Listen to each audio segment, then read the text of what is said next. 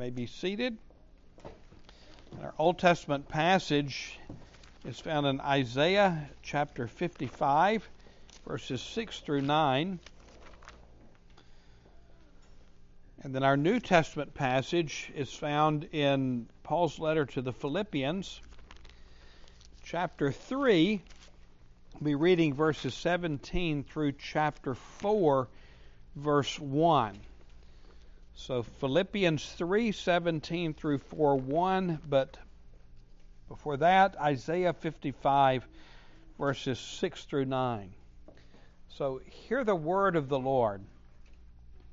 Seek the Lord while he may be found. Call upon him while he is near. Let the wicked forsake his way, and the unrighteous man his thoughts. Let him return to the Lord, that he may have compassion on him, and to our God, for he will abundantly pardon.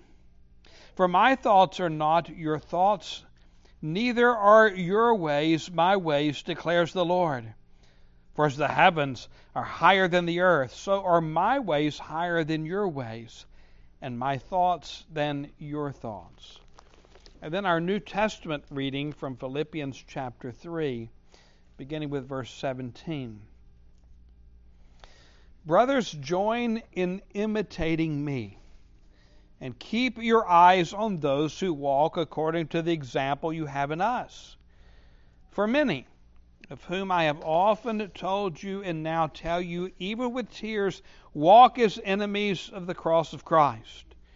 Their end is destruction.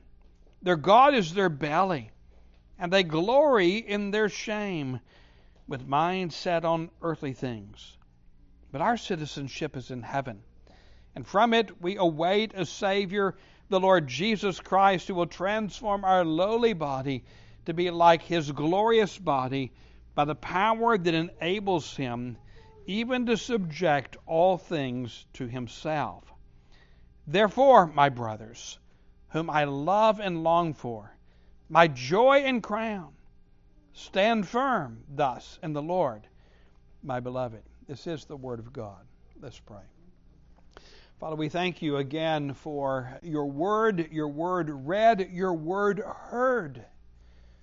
We know this to be a means of grace unto our edification, because your Holy Spirit illumines that word as we hear it read and applies it to our hearts. And Holy Spirit, we pray that you would do that work. And now, Lord, we come to the preaching of your word. Grant the unction and the anointing of your Holy Spirit to your servant to preach the gospel of the Lord Jesus Christ. In Jesus' name we pray. Amen. One of the things that I have anticipated as we've worked through Philippians is this particular text. And I have mentioned it on a couple of occasions, because one of the things that we have done, noting just how autobiographical in many ways this epistle is we've seen the Apostle Paul as an example to us. And there are those that say you should never look to the Scriptures at individuals as your example, Lord Jesus Christ.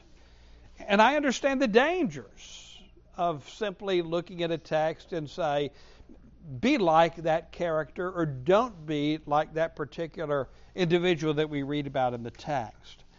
But Paul invites us in this text to imitate him. We need to take him seriously when he does it. That's what he says. It's how he begins the text. He says, brothers, join in imitating me.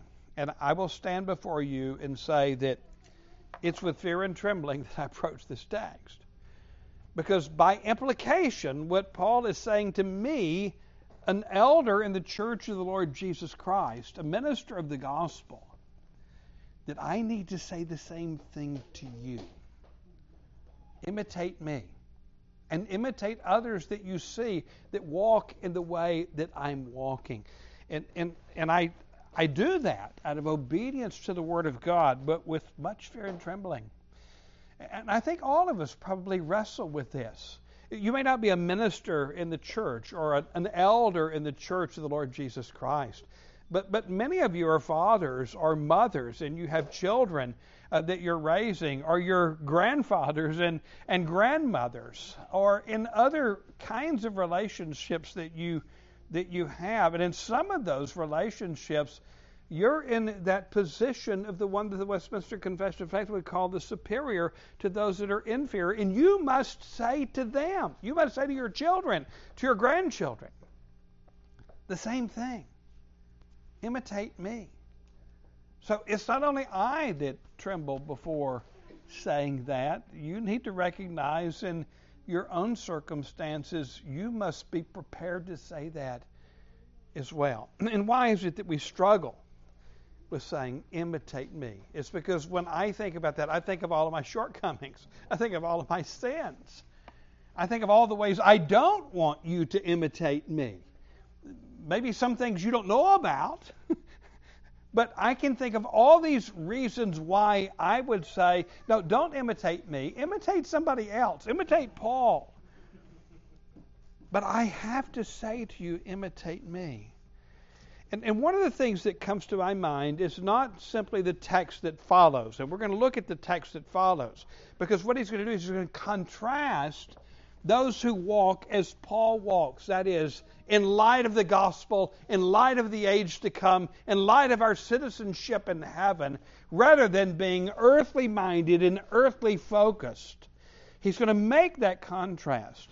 But I want to remind you of what we have seen leading up to this. And I think this is very, very important. The last time I was here, we focused on the paragraph that comes before it. And at the heart of that paragraph, Paul says, forgetting the things that lie behind, straining forward to the things that are ahead. There's a lot that's involved in that. Paul is, in some sense, saying he forgets what he was before he came to Christ. We've already seen that in this epistle. You know, he was a Hebrew of Hebrews. He was a Pharisee. He was circumcised the 8th day. He had all of these things, and he counts them as rubbish. And so the life that he had before, he is forgetting in terms of straining and moving forward in the life that he now has in Christ Jesus. But I think there's more to it than just that. I think we're talking about here the Christian life and how we live the Christian life. Are you walking in repentance and faith? One of the things that I said the last time that I was here is that the devil wants you to remember things God wants you to forget, and not to remember the things that God wants you to remember. How often does the devil come to you and whisper in your ear, why should God love you? Because you did this. And that be a sin that you've repented of, and you've gone to the Lord Jesus Christ, and you're washed in His blood. And God Himself says He forgets it, and yet we remember it. You see, the Christian life is not just, okay, I repent and I believe, now I'm a Christian. So I'm done with repentance. Now I just have to live as a Christian. That is, pick up myself by my own bootstraps, as it were. No, you don't begin in the Spirit and then walk in the flesh. You begin in the Spirit, you walk every day in the Christian life in the Spirit. Repentance and faith is every day. In fact, we are to walk that way moment by moment every day. And so when Paul says to the Philippians, imitate me, this is one of the things he's talking about. Imitate me in how I live the Christian life. Remember what he said? It's not that I've already gained the resurrection. It's not that I'm already perfect. He recognizes he still stumbles. He still falls short. He's not yet arrived. But he's straining towards that which is ahead by forgetting that which is behind. The Christian life is a life of repentance and faith. And this is what we need to exhibit before those that are under us, whether it be under the session in a congregation or under a pastor, or whether it be children that are under their parents or children that are under their grandparents, or whatever arrangement you may find yourself in, whatever kind of relationship it might be.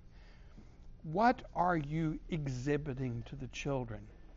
And this is one thing that I think is concerning to me. Oftentimes, I think parents make a huge mistake in the rearing of their children.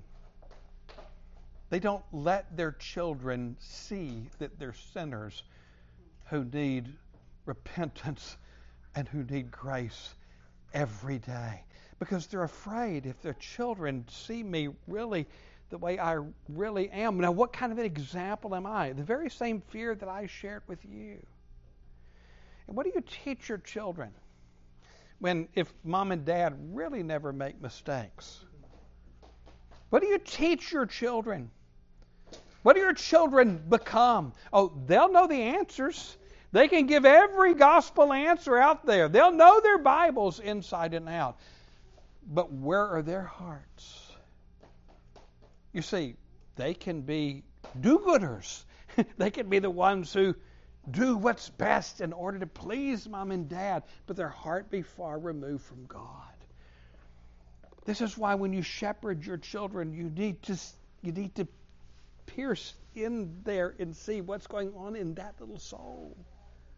What do they hear when they hear the preaching of the Word? How does that Word impact them? What are their questions following the sermon, when they're listening to the sermon, and when they're taking notes? Is there anything about conviction of their sin and how they need to run again to the Lord Jesus Christ? Is that what's happening? Or do they have all the answers? They've got all the answers down. And we don't realize that we can be teaching them to walk in hypocrisy. I heard years ago at the very first family conference at Mature Retreat and Conference Center. I was the director of that conference, which meant I got to pick the speakers. We had a young couple that came that did a seminar in biblical child rearing. We had two preachers, one an experienced one a younger fellow. And it being a family conference, of course, what the ministers did was they looked at such passages as Ephesians chapter 5 about families and the relationship within the families. And I'll never forget what one of those preachers said. It was so provocative, it just made me sit up in my seat until he explained it. He was speaking to the husbands and fathers. He said, husbands and fathers, you should be the biggest sinner in your family. I was thinking, what? Why would he say that? Well, then he went on to explain, after he got my attention, and I'm sure everybody else's attention, he said, you should be the first to see your sin. You should be the first to confess your sin. You should be the first to realize your need for mercy and grace, and you need to model that to your wife and to your children. You need to be the first to confess your sin when you've sinned against your wife or you've sinned against your children. I said, no, I'm the head of the family. I'm above that kind of thing. You need to be the first to recognize your sin. You need to see your sin for what it is, more than your wife and your children can even see their own sin. You need to see the magnitude of the grace of God that's necessary to forgive your sin. And you need to model that before your wives and before your children. And he was right. Husbands and fathers, you have a unique responsibility within your family to walk before your family as one who realizes, I'm a sinner, I need God's grace, and God's grace is here for me. I'm not saying that we tell our children every sin that we commit. I'm not saying any such thing. But living a life where we openly acknowledge our sin and our need for grace, so that your children will realize they're sinners too and they need grace. Because they can become little Pharisees by doing all the right things, because it pleases mom and dad, by knowing all the right answers. But what's going on in that soul? You see. And I think that Paul exemplifies this But he says, it's not that I've attained to the resurrection. It's not that I'm perfect or complete yet. He even prays, if you remember last time, he said, pray for my deliverance. And that can happen in one of two ways. One, that he will stand before Nero, and when he stands before Nero, Nero will act in justice and will release him from prison. And then there will be more for him to do. But the other way that God can answer their prayers for his deliverance is if his head is chopped off by him being faithful, even in the face of death. He doesn't want to bring shame to his Lord at the moment of his death. Please pray that I would be delivered, that I would bring glory to him should that end in my death. This is someone who recognizes his weakness, his need for grace, his need for strength and the strength of the Holy Spirit, his need for boldness that comes from union with the Lord Jesus Christ in the moment of crisis. This is someone who's hiding nothing. And that's the way we should be. And he's saying, imitate me and imitate people who walk as I walk. That is, in repentance and in faith. That's what your children need to see. That's what members of the congregation need to see and hear and witness in their leaders. Not those who are self-righteous. So he says, brothers, join in imitating me and keep your eyes on those who walk according to the example you've seen in us. He's saying, not just me, but look at my associates. Look at the people who are here with me. Look at how they have been among you. Look at Timothy. Look at Epaphroditus. Look at their manner of godliness, which is walking in repentance and faith. It's not showing off their good works. Walk, imitate those like me and me who walk in this way. But then he does contrast it with verse 18. For many, he says, of whom I've often told you, and now tell you, even with tears, walk as enemies of the cross of Christ. Now, the question is who is he talking about? The Philippians know, because he's talked about this with them and talked about it on many occasions with them. But we need to stop and ask the question, who is he talking about? Is he talking about people within the church? Is he talking about the Judaizers that he's addressed earlier in this particular epistle? Those that would teach a works righteousness gospel. And yet from within the church, the Judaizers claimed Jesus as their Messiah, but they were walking legalist. Or is he talking even beyond that, outside the church, to those who are in the world? Or both? I think the emphasis probably here is upon those who are within the church, these false teachers who have found their way into the church. And he's exposing them for what they really are. Look at what he says. For many of whom I have often told you and now tell you, even with tears, walk as enemies of the cross of Christ. This is how they are. Their end is destruction. Their God is their belly. And they glory in their shame with minds set on earthly things. Now, Paul's about to contrast that with where he and his associates' minds are set. They're on heaven, where we are citizens, on the age to come, not on earthly things in the here and now. If there are those within the church who are walking Pharisees, walking hypocrites, this is a description of them. Don't imitate that. Imitate me. And those who walk as I walk. But we also see those are really not Christians. They may be within the church, but if their doctrine is a works righteousness, if they're boasting in their own righteous works and putting down everybody else, then how are they any different than the ones who are outside the church? How are they any different than those who are unbelievers? And what Paul is saying here too, if you look beyond that to those that are outside, He's saying, don't imitate the world. Don't imitate the world. And do you know how difficult that is? In Sunday school this morning, we were talking about confidence. These kinds of themes are coming up. What are our idols we were raising? What are the idols in people's hearts? And how easy it is for us to erect idols. Are we going to look to the world? Are we going to imitate the world? Are we going to get our values from the world? Much of the church today is compromising as the culture is impacting the church in the way it thinks. So things that a generation ago, or less than a generation ago, the whole of the church called an abomination, are now celebrated in some corners of the church as being righteousness. This is what we see. It's so easily to be carried along by the world. It's easy for us to focus on things in the here and now. Now, as those who are in the church, typically we're not pulled that far, although some have been. But it doesn't mean that we can't be lost in the things that are around us, even as we talked about in Sunday school, even in good things. Good things can become our idols.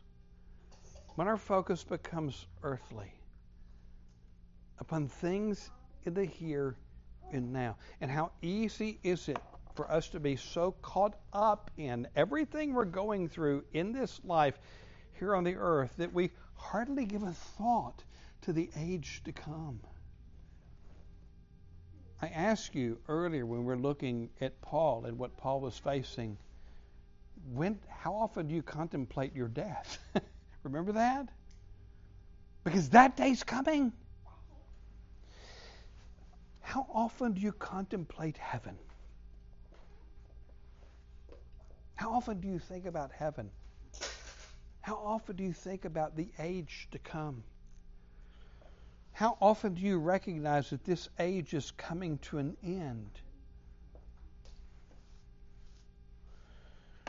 Or do you let the love for things of this world become idols in your heart?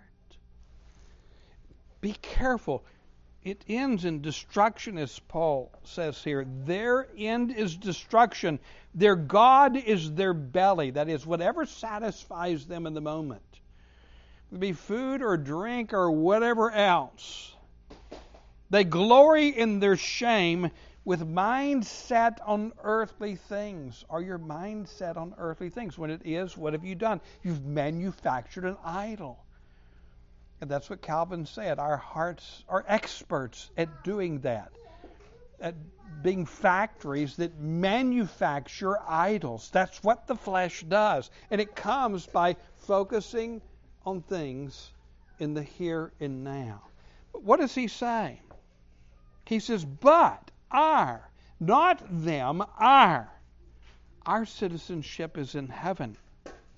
And from it we await a Savior, the Lord Jesus Christ, who will transform our lowly body to be like His glorious body by the power that enables Him even to subject all things to Himself.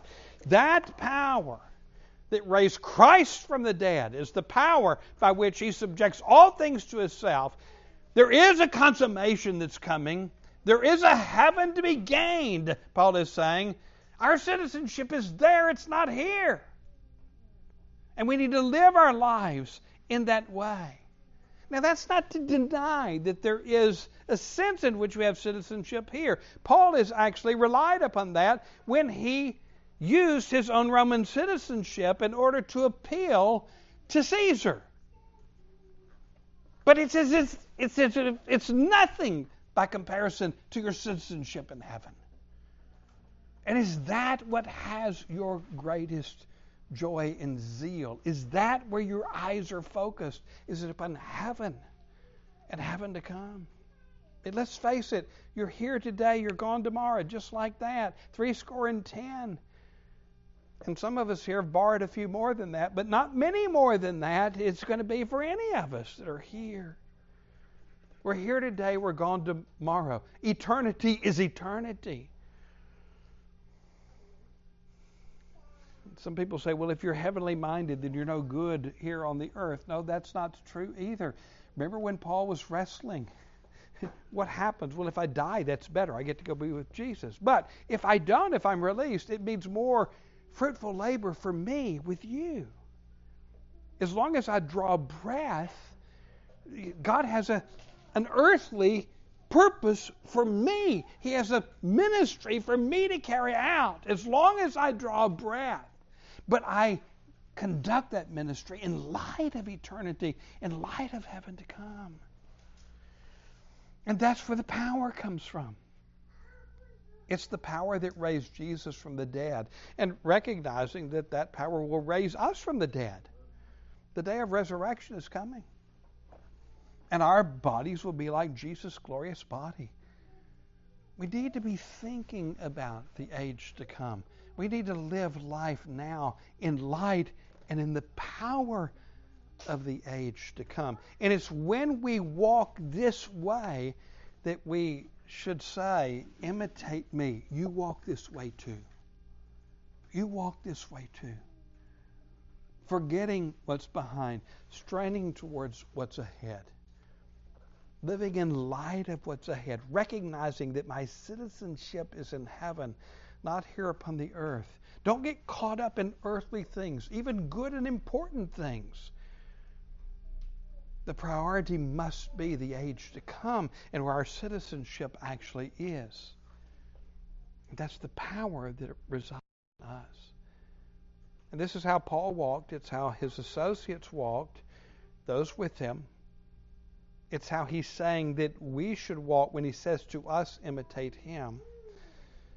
It's how you should walk when you tell others, imitate me.